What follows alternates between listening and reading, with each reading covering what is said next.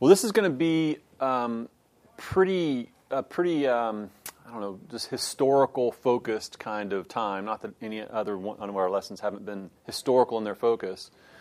But this is going to be sort of, you could kind of consider this maybe a bit of an introduction, a very long and a very historically intensive introduction to what we'll talk about next week, which is to really kind of focus in on the sort of the leadership and governance of the church from a biblical perspective. I'd like to take a week to just draw that out from Scripture and help us to really think about how our church understands that from a biblical perspective, but also it's in direct reference to some things that have happened throughout the church's history that are really not so helpful to the cause of Christ and to the advancement of the church. And we're going to talk a little bit about that today. I've titled this lesson, "The Power of Bishops." And we're moving into a period of time where you begin to see the church getting organized, and it's getting organized in ways over the course of a few centuries that ultimately leads to what we would probably best understand as the Catholic Church, the Roman Catholic Church, or you could say the Catholic Church, and then it's alternate in the East, the Eastern Orthodox Church.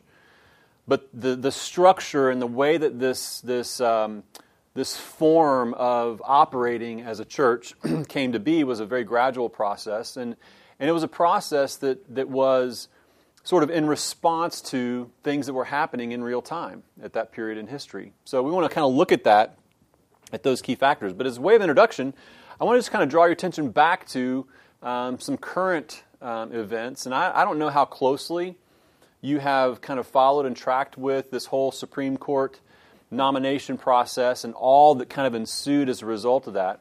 I certainly am not here to introduce any kind of political discussion about it, but I'm curious, not from a political angle, but from just a societal angle, how some of the events, if you're familiar with them, if you kind of paid some attention to it over the last week, 2 weeks or so, 2-3 weeks, some of your response, your reaction, some of your thoughts on what you observed and how you thought about that as a reflection of what's going on in our society or those kinds of things. I want to draw some of that out because I think it's going to be applicable to where we're going to go today. What are some things that you observed that kind of got your attention in one way or another? I think for me, just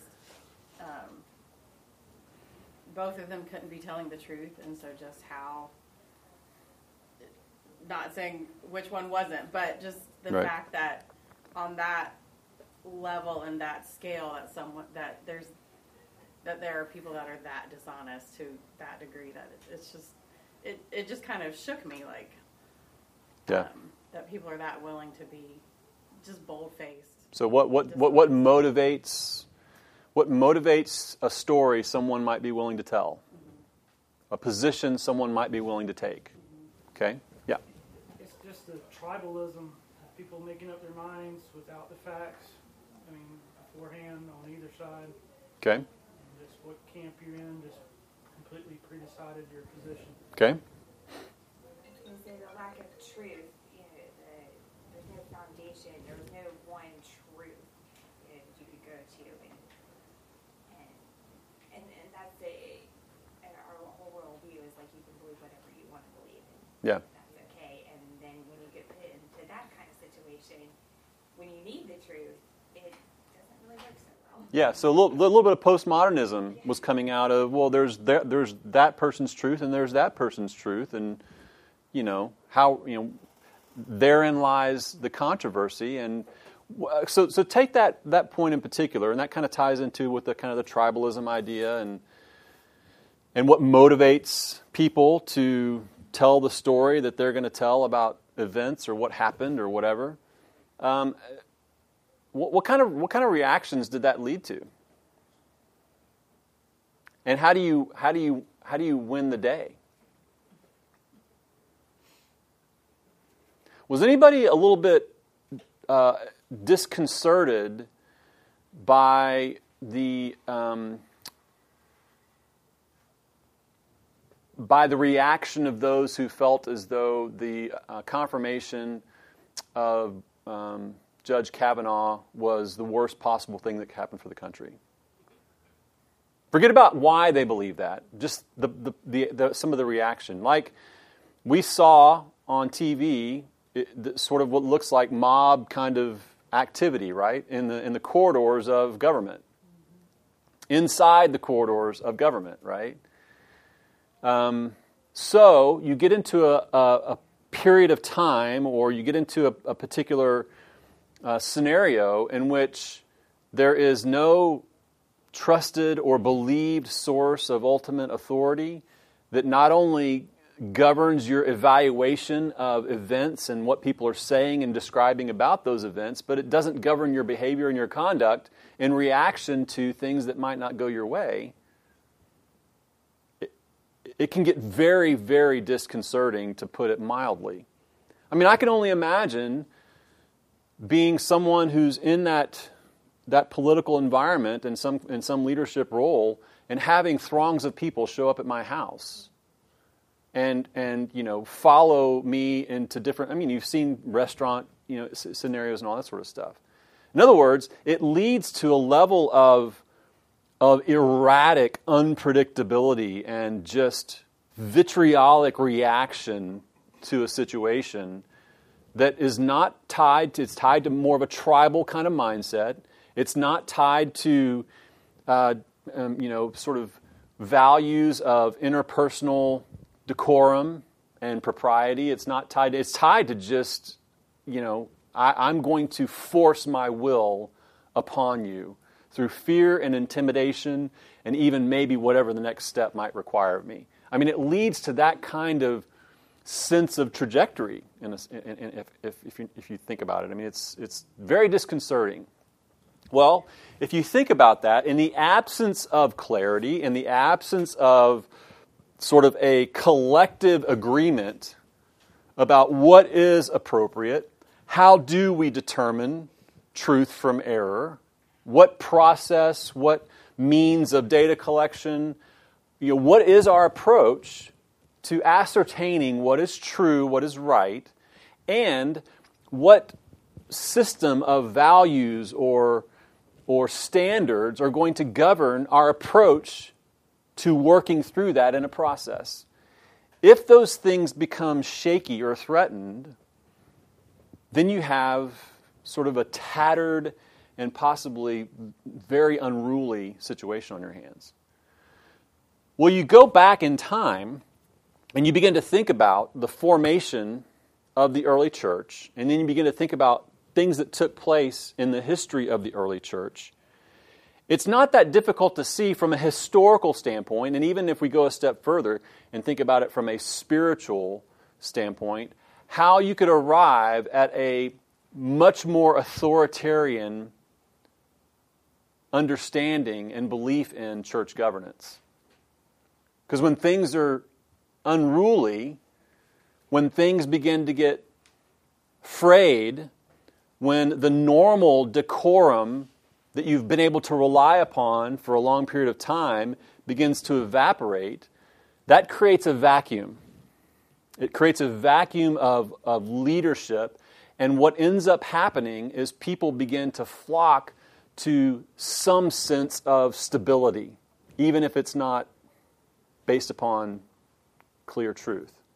They begin to they're drawn to it because at least it's stable. At least it's restoring some semblance of order. At least I don't have to feel threatened by this or that in some kind of mob scenario. Something very unpredictable. I can't even have confidence that I can walk from here to there without being surrounded by 30 people shouting at me and condemning me and that kind of thing. Or worse, right? I can't even have a meal with my family in peace because I'm now a target and people are assembling around me and threatening, there's been the kind of rhetoric that's actually, threatening assault and just vile kinds of threats. So, it stands to reason that would, restoring some semblance of order and stability would be a priority on everybody's mind. The question is, what's the nature of that authority? What is the What informs that authority's principles and values? So you find yourself in different points in history where this kind of thing emerges, and it affects it has affected the church.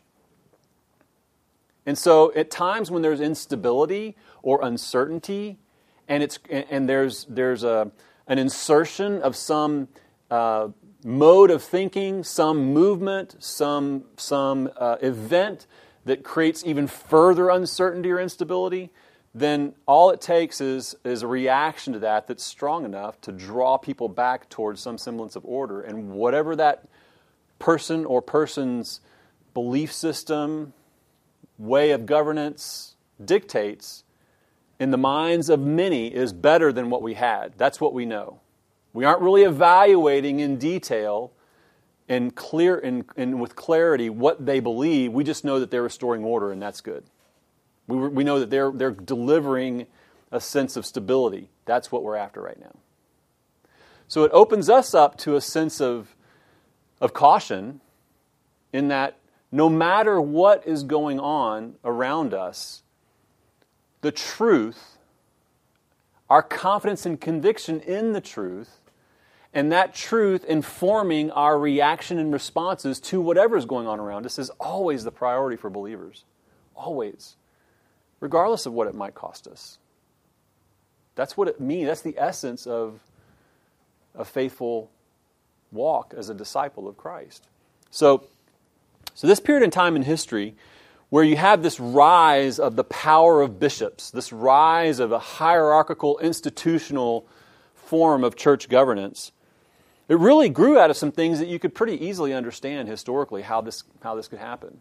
And not all of it is sort of in and of itself bad. So let's just kind of try to work this out, and then this will be kind of a lead into what we talk about next week in more specificity as we look into the Scriptures. Some key historical factors that gave rise to what we can call episcopal power, this bishopric power, this institutional authority of the church. The first thing is pretty practical. We've talked about this, a number of times, a number of different ways. But one of the things that was just a reality that had significant impact on the life of the church and the doctrine of the church and so on is just the enormous numerical and geographic expansion of the church over this short period of time, and it's in the first few centuries of the church's existence. We're talking about a very massive, explosive kind of expansion of the church. Now think about this for a second. The Roman Empire at its peak, in about the early part of the second century, the first quarter of the second century, it encompassed an area of 2 million square miles with contiguous territories in Europe, in North Africa, and in the Middle East. So we're talking like, in that day and time, that's a massive swath of geographic territory. Just that alone. And it's covering multiple continents, as we would understand continents today. So just by comparison, the 48 contiguous United States covers about 3.1 million square miles. So it was, approaching the size of the contiguous United States. And in our minds, we're like, I flew to 3 different states this past week. That's no big deal. I can get from you got to go back in time and think about travel and communication and all that and the vast differences. To be able to have that much under the control of one ruling empire is substantial. It's kind of hard to fathom. But that was the case. Now, so that's the size and scope of the Roman Empire. And by 100 AD, so just think about this. You have the church kind of getting launched in about 33 AD or so. And you have this period of early church history that we see reflected in Acts for that first 30 years. And then in the 60s, you have sort of the writing and circulation of many of the New Testament letters on into the 90s when the Apostle John ultimately died. You have the passing of the last disciple in the 90s. By AD 100, so that's kind of a brief snapshot of time, by AD 100, 64% of the port cities in the Roman Empire had a church. And 24% of inland cities had a church. By 180 AD, just 80 years subsequent to that time period, about 86% of the port cities and 65% of inland cities had a church in them. Of the entire Roman Empire. So we're talking like a massive expansion by the midpoint of the 2nd century to the latter of the 2nd century, where it was just, the church was covering the empire in the city centers. Now, it took longer for the church to expand out into the rural parts of the empire, which you could kind of understand in terms of difficulty of travel. There's more deep-seated cultic kind of roots in terms of belief and all that. Harder to penetrate those societies, if you will, those rural, sort of remote cultures. But nevertheless, when you think about it from purely a sort of the cities of the empire, it was a massive expansion that covered a large portion of the empire in a very short period of time. And if you think about the geographic spread of the empire itself and how all these churches began to be established all over these, in all these cities all across the empire, just imagine all the diverse cultures and customs. Imagine the diverse languages and dialects that would encompass. Imagine the wide range of religious history and practice and belief that church emerged into over that period of time. So it stands to reason that when you have that as a massive growth over a broad geographic swath of territory covering a wide range of customs and cultures and languages and religious practice, it stands to reason that you could, without a certain sense of continuity, get frayed on the edges very easily. Like, what do we believe about this or that? I mean, you've got this group over here that has this custom that they've adopted since they've had in place in their culture for centuries, and now we're trying to kind of change that. I mean, you've got all these different possible points of discontinuity. So just that alone sort of was fertile ground for we need to have sort of some kind of authoritative structure in place to ensure consistency of belief and practice. And of course, from the New Testament, from Acts in particular, that was the practice of the Apostle Paul in particular. You see that most specifically described. But certainly the other apostles as well were kind of following this pattern where it wasn't just their habit to sweep into town, to bring the gospel, to be there to share the gospel as far and wide as they possibly could until something happened to where they had to get run out of town or something like that, or some compelling thing was drawing them to some other place. No, they went to these different locales and they went to these different cities throughout the empire bringing the gospel, but they also appointed leaders that would stay behind, that they would disciple these leaders, and they would stay behind, and they would provide leadership and discipleship and build that church up in the faith of the gospel and their understanding of the redemptive purposes of God from Old Testament to New Covenant.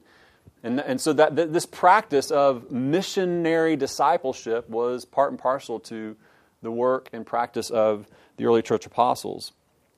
So it wasn't like there was this leadership vacuum, but you can imagine how it would be difficult to kind of hold on to that continuity without some form of structure in place.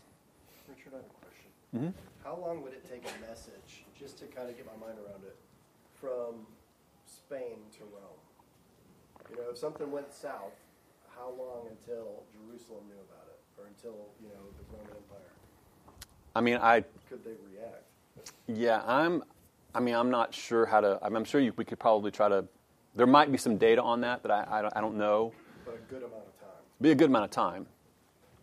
I mean, you're talking about, traveling by foot or by sea, and so whatever transmission letters and that kind of thing took time to circulate. So I don't really know, but it would be a fair amount of time. And also the travel conditions, and people could get held up, and there was sickness, and there's all kinds of factors that could delay communication that were just of a more practical nature. So we really can't even. I'm sure that there's someone who's done some massive research on it. In modern time now, we would have to have a colony somewhere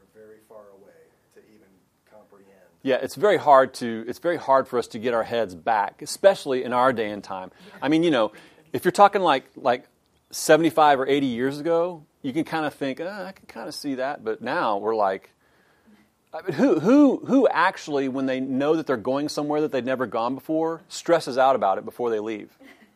No one. Why? Right. You can. I mean, there's no need to stress out about it. There's no need to even plan your route. I mean, some of you may be planners and like to do that, but I mean, you can just we've never driven to Ziploc, Arkansas, but we've decided to go to Ziploc, Arkansas, and we get the car loaded up, and next thing you know, we're on the road, and we know at least how to get to Interstate 20. So we might not even look at the map until we're in Alabama or something. So, I mean, it's so. I mean, the difference is just it's very hard for us to get our minds around this. So that's one thing. This massive expansion, was part of sort of the landscape and giving rise to, or providing the ground, if you will, for this rise in the power of the bishops. The other thing that we've talked about is the significant impact of influential heresies that emerged in the first few centuries of the church. I mean, there was a need for concerted, organized, and authoritative response to these heretical teachings. As we talked about, some of these heresies took root and grew. Had an organized structure. You had churches that were founded upon these movements. Gnosticism, Marcionism, Montanism. I mean, it wasn't just sort of fly-by-night someone showed up with some kind of radical message and they had, a few hundred people that latched onto them. No, we're talking about very organized, establishing churches around these movements and growing and expanding and impacting the true church. So you had to have some kind of concerted and organized and authoritative response to these movements. Bruce Shelley says this: the rejection of Montanism, with its prophesying and moralizing, disclosed the church as an institution more clearly than at any other moment. The church preached to the nations and revealed its universality. It confronted heretics and articulated its orthodoxy. It struggled with sin and developed its episcopacy. That's the historical summary that Shelley gives us about this period in time where the church, in a quite understandable way, was responding to these heresies, but seeking to do that in very formal kinds of ways. And it gave rise to, again, if you see something disruptive like that happening, who's in charge? What's the right message? What is the truth? Who's going to be the most persuasive voice in that mix to give us a sense of stability? And as you know, most people are followers, right? Most people are followers. And I don't mean that in a negative way. Please don't hear me say that as a negative thing. It's just that most people, I mean, how many of you are completely comfortable if I walked up to you and said, hey, listen, would you do me a favor? I need you to do announcements today in front of the church. Would you mind just taking this sheet of paper and delivering announcements? How many of you would feel totally comfortable doing that? Raise your hand. No problem. So maybe 3 or 4 out of this group, right? So if this room was filled with 100 people, you might get maybe 10% that would feel comfortable doing that. Now, that's not an indication of leadership, but I'm just saying we're wired in such a way that we're listening to someone else deliver a message, right? It's not that we're like 90% of the people are the ones delivering the message. Most of us are listening to the message. Well, that was the case at this particular point in time. You have these heresies that are emerging, and there's people that are wanting to hear what's the truth. How do we respond? And so it gave rise to greater authority, greater centralized authority. The other thing, another factor you have is the emergence of a more concentrated church governance and authority that kind of began to develop. It became more pronounced. Of course, when we see in the New Testament, we're going to look at this in much more detail next week, But in the New Testament, you see this, as we've already mentioned. You have the apostles appointing other leaders, discipling them, and leaving them at these churches as overseers and as deacons. So you really have in the New Testament this two-pronged approach toward sort of formal church leadership or governance. You have the overseer or elder. Presbyter is another term that you see, or a bishop is another term for overseer. And these are used interchangeably in the New Testament, although that's argued against, and we'll talk about that more next week. And then you have the deacon as sort of a formal role in the church, which is the servant, the one who tends to the ministry needs of the church primarily and serves the needs. You'll recall early on the appointment of the original 7 deacons in the church to help with the disbursement of food and material goods to the widows and orphans in need in the church, and taking care of the material needs of the church, in fact. But after the turn of the first century into the second century, this kind of began to change. And so the New Testament pattern, and really, for a long period of time in that first century, the authority of the apostles was sort of unchallenged. And it was unchallenged even beyond that, in a sense, but the application of what they taught is what kind of took a turn. So you see this really emerging in the second century. You have Ignatius, who was a pastor of the church at Antioch, and he wrote a series of letters. And in those letters, he repeatedly speaks about a single bishop of the churches. So he just begins to. So we don't know from history. There's no single point where you're like, that's when all this changed. But what you see is this gradual emergence over time, where there's these references to a single bishop as sort of the appointed leader of a church, singular appointed leader of a church. He, in fact, would articulate sort of a 3-pronged leadership model. In the early part of the second century, Ignatius did. It was this singular bishop, and then you had this body of presbyters, which you might refer to as elders, and then you would have this group of deacons. So rather than him seeing the bishop or overseer as the same as an elder, as the same as a presbyter, so that you have a plurality of overseeing leadership, he would see a singular leader in the bishop title, and then a group of assisting governing elders, and then the deacons. So that kind of emerged as this growing, more formalized understanding of church organization and leadership. He would say that God's grace and the Spirit's power flow to the flock through this united ministry.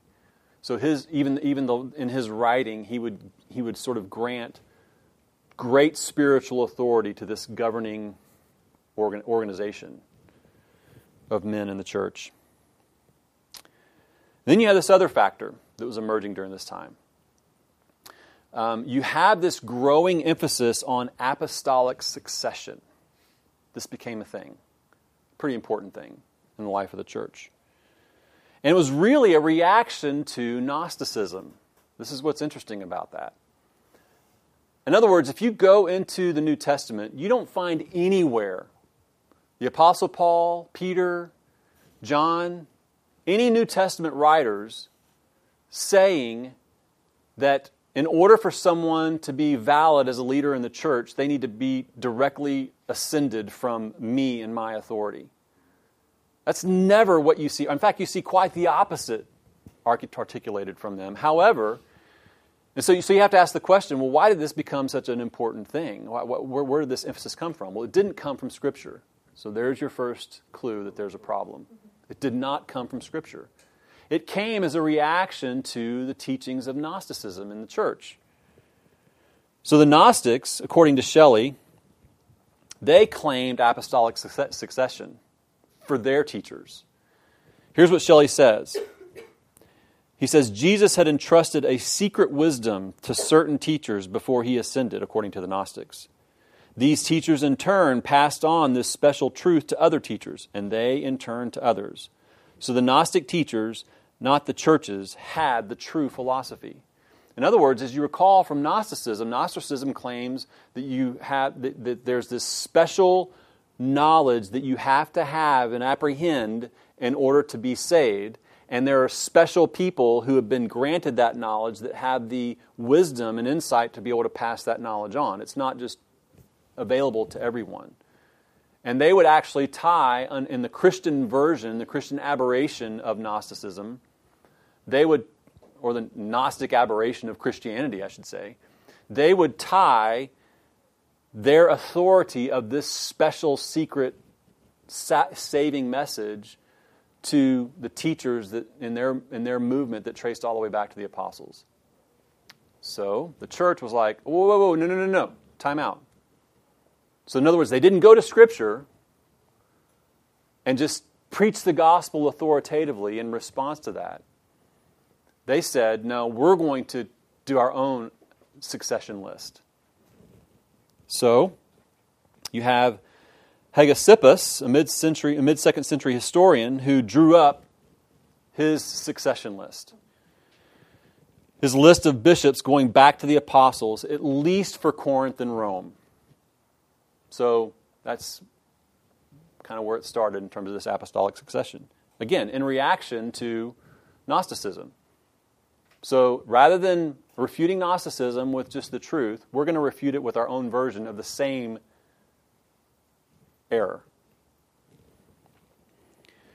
Shelley goes on to describe that later in the 2nd century, Irenaeus in Gaul and Tertullian in North Africa followed this anti-Gnostic path mapped out by Hegesippus. They pointed to the succession of bishops in the Catholic churches stemming from the apostles and argued that this guaranteed the unbroken tradition of the apostles' doctrine within the Catholic churches. Gnostics were wrong, Catholics were right. Just that simple. So, you can only imagine that if you, and again, I'm giving you the historical circumstances and factors that contributed to this, but think about this from a spiritual perspective. What is the Achilles heel of man? Pride. So you have someone in a position of leadership, and now not only do they have a leadership responsibility in shepherding the flock of God, but they are in succession of the apostles. Good on me. Right? I mean, you can see how this would just feed the pride of man and lead to all manner of corruptive practice, right? So I'm giving you the historical lay of the land, but you only have to think a little bit to see how this could lead to all kinds of spiritual corruption. Very, very easily.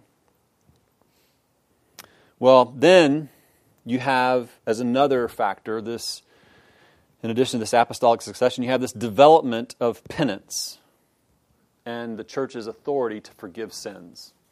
I mean, now you're well on your way toward, that would necessitate a very, very singular orientation of apostolically succeeded church authority. If you're talking now about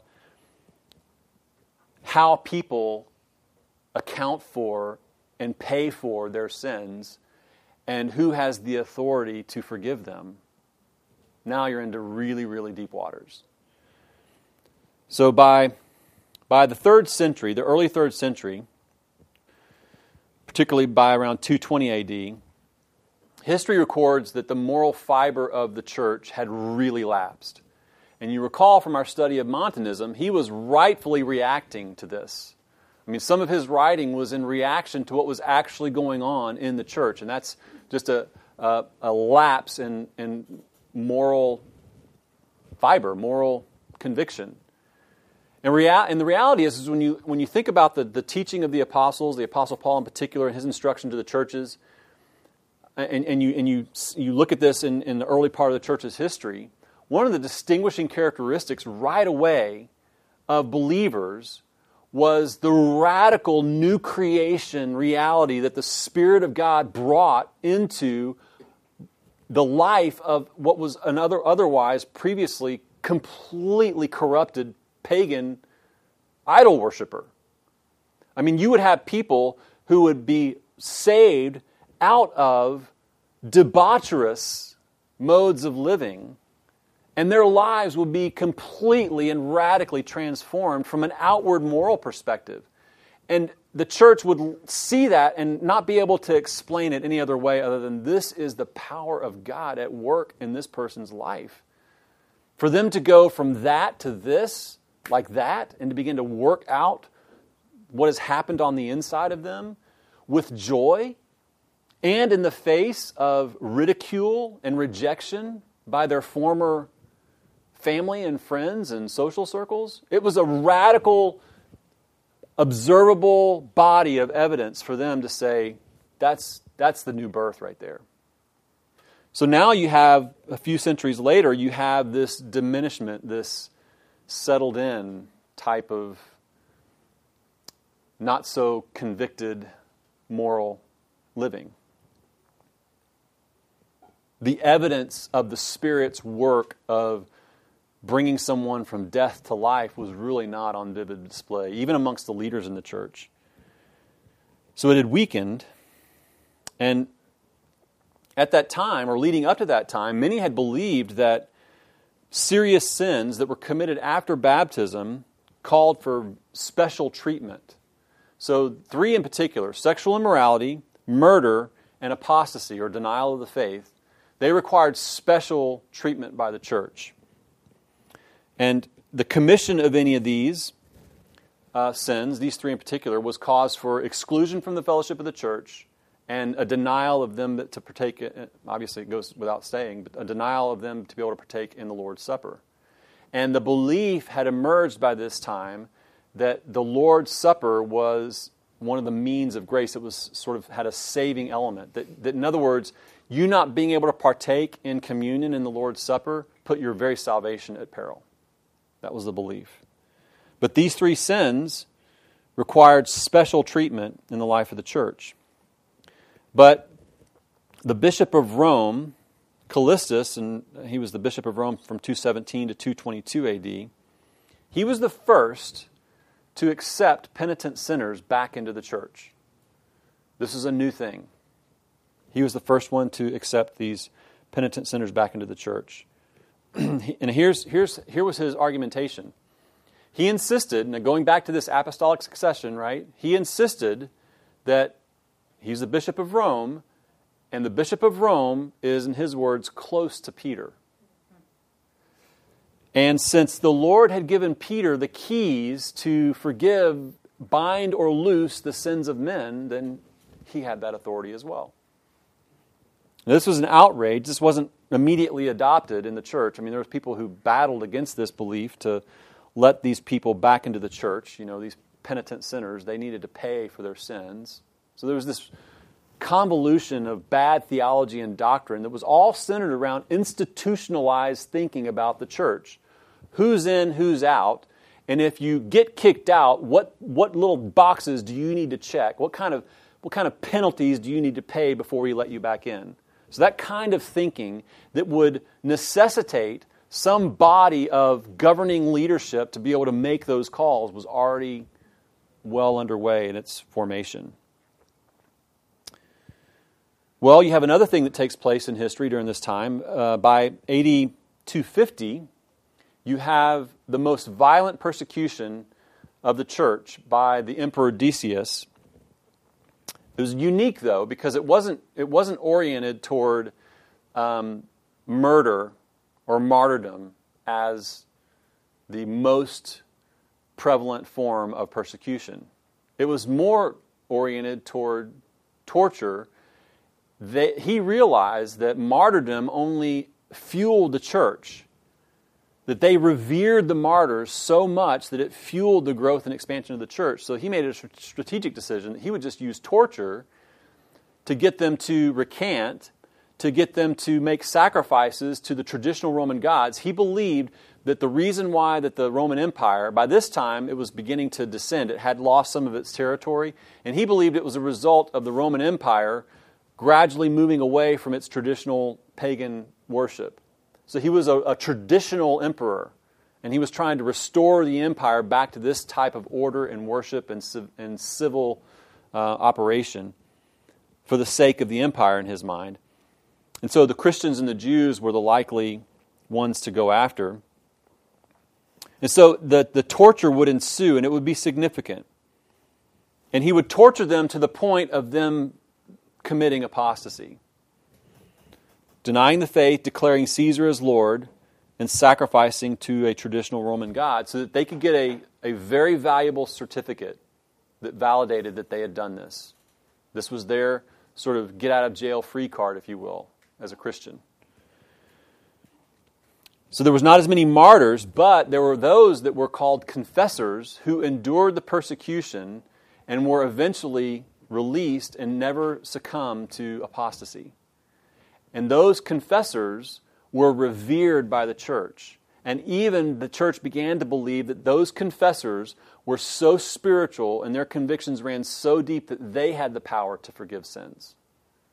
So the church began to invest that kind of authority into these confessors who survived extensive torture and never denied the faith. Well, Cyprian of Carthage comes along, and he didn't agree with granting the authority of these confessors to give full forgiveness of sins, but in sort of a compromise situation, he kind of put forward a system of readmission into the church that, depending upon the degree to which they endured torture before they committed apostasy, that would determine what they would have to do to regain entry back into the fellowship of the church. So those who endured the severest forms of torture before they denied the faith, declared Caesar as Lord, and made a sacrifice to a traditional Roman god, if they survived severe torture, endured severe torture before they gave up, they would get leniency. But those who, as a matter of just practical, I'm willing to just lie and say I'm Caesar as Lord, and just to get my certificate so that I can go back to my family, they would need to undergo some kind of church discipline or punishment because they didn't endure the trial as they should have. And this gave rise to a system of penance. A system in which, think about it. If there's this new system of penance, then that has to be executed by some hierarchy, some ordained leadership in the church. Because penance is a way for you to actually say your sins are now forgiven and you can now come back into the fellowship of the church. And you can now partake in, for example, the Lord's Supper, in communion, which, by the way, is one of the means by which you gain salvation. Partaking in the body and the blood of Christ, so that's a means of grace for you. Listen to how Shelley describes this. This is many were urging Cyprian of Carthage to take on this blanket pardon power of these confessors who had endured this persecution and did not apostatize. He declined, however, in favor of a system of readmission based upon the degrees of seriousness of the sins. Leniency, he said, should be extended to those who had sacrificed only after excruciating torture and who well might plead their bodies, not their spirits, had given way. Those, however, who had gone willingly to make sacrifices must receive the severest punishment.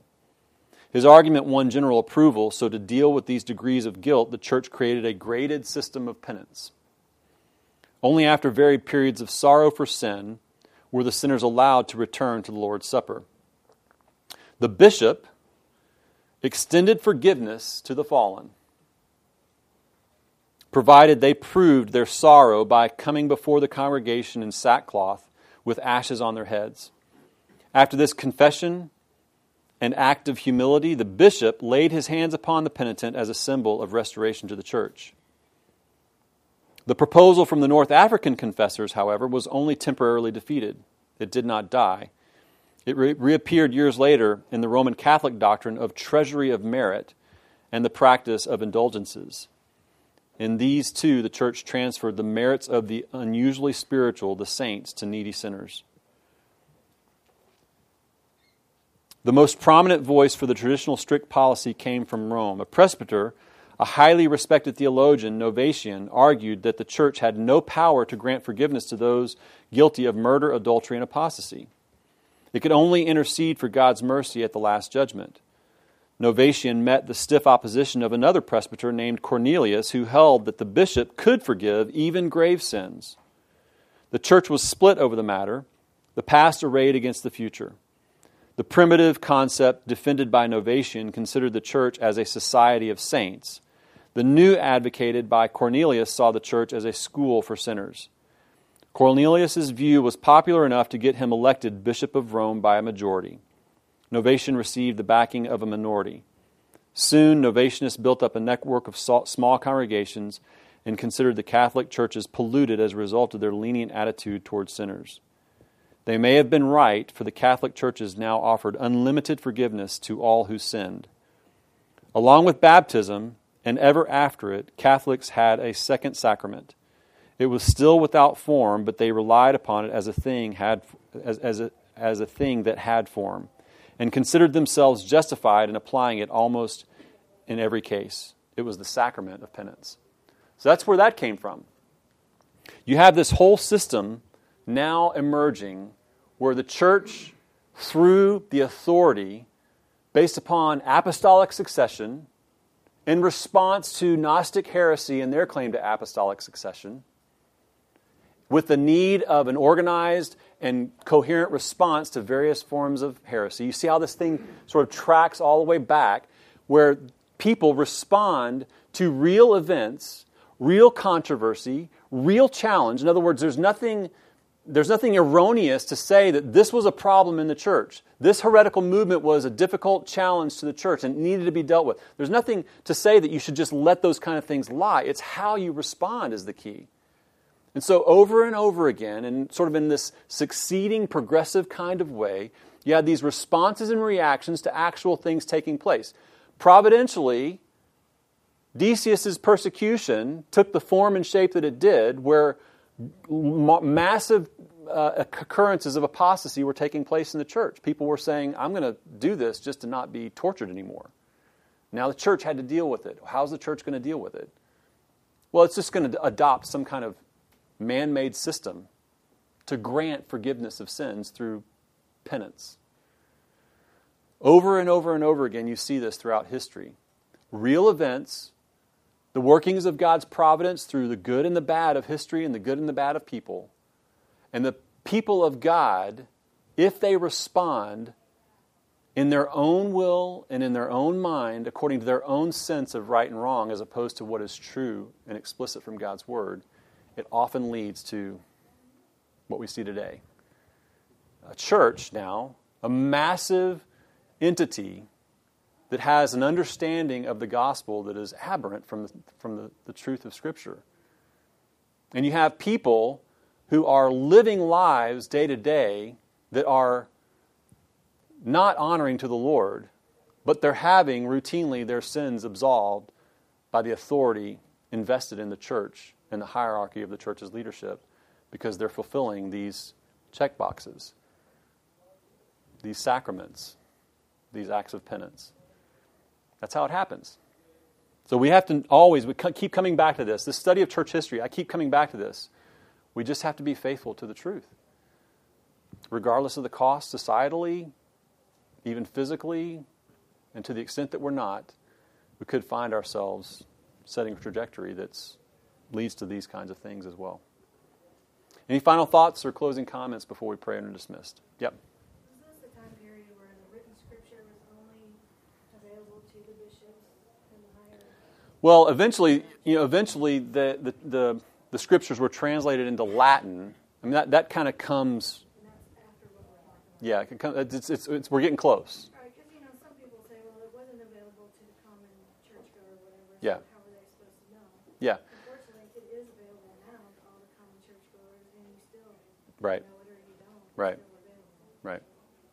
Yeah, there definitely was a period in the church's history where access to a translation of the Word of God in their own native language was kept from them intentionally. And that was abused and used as a way of leveraging authority over them and bending them to the will of the church hierarchy for sure. But this is really precedes that time. Mm-hmm. All right, let's pray.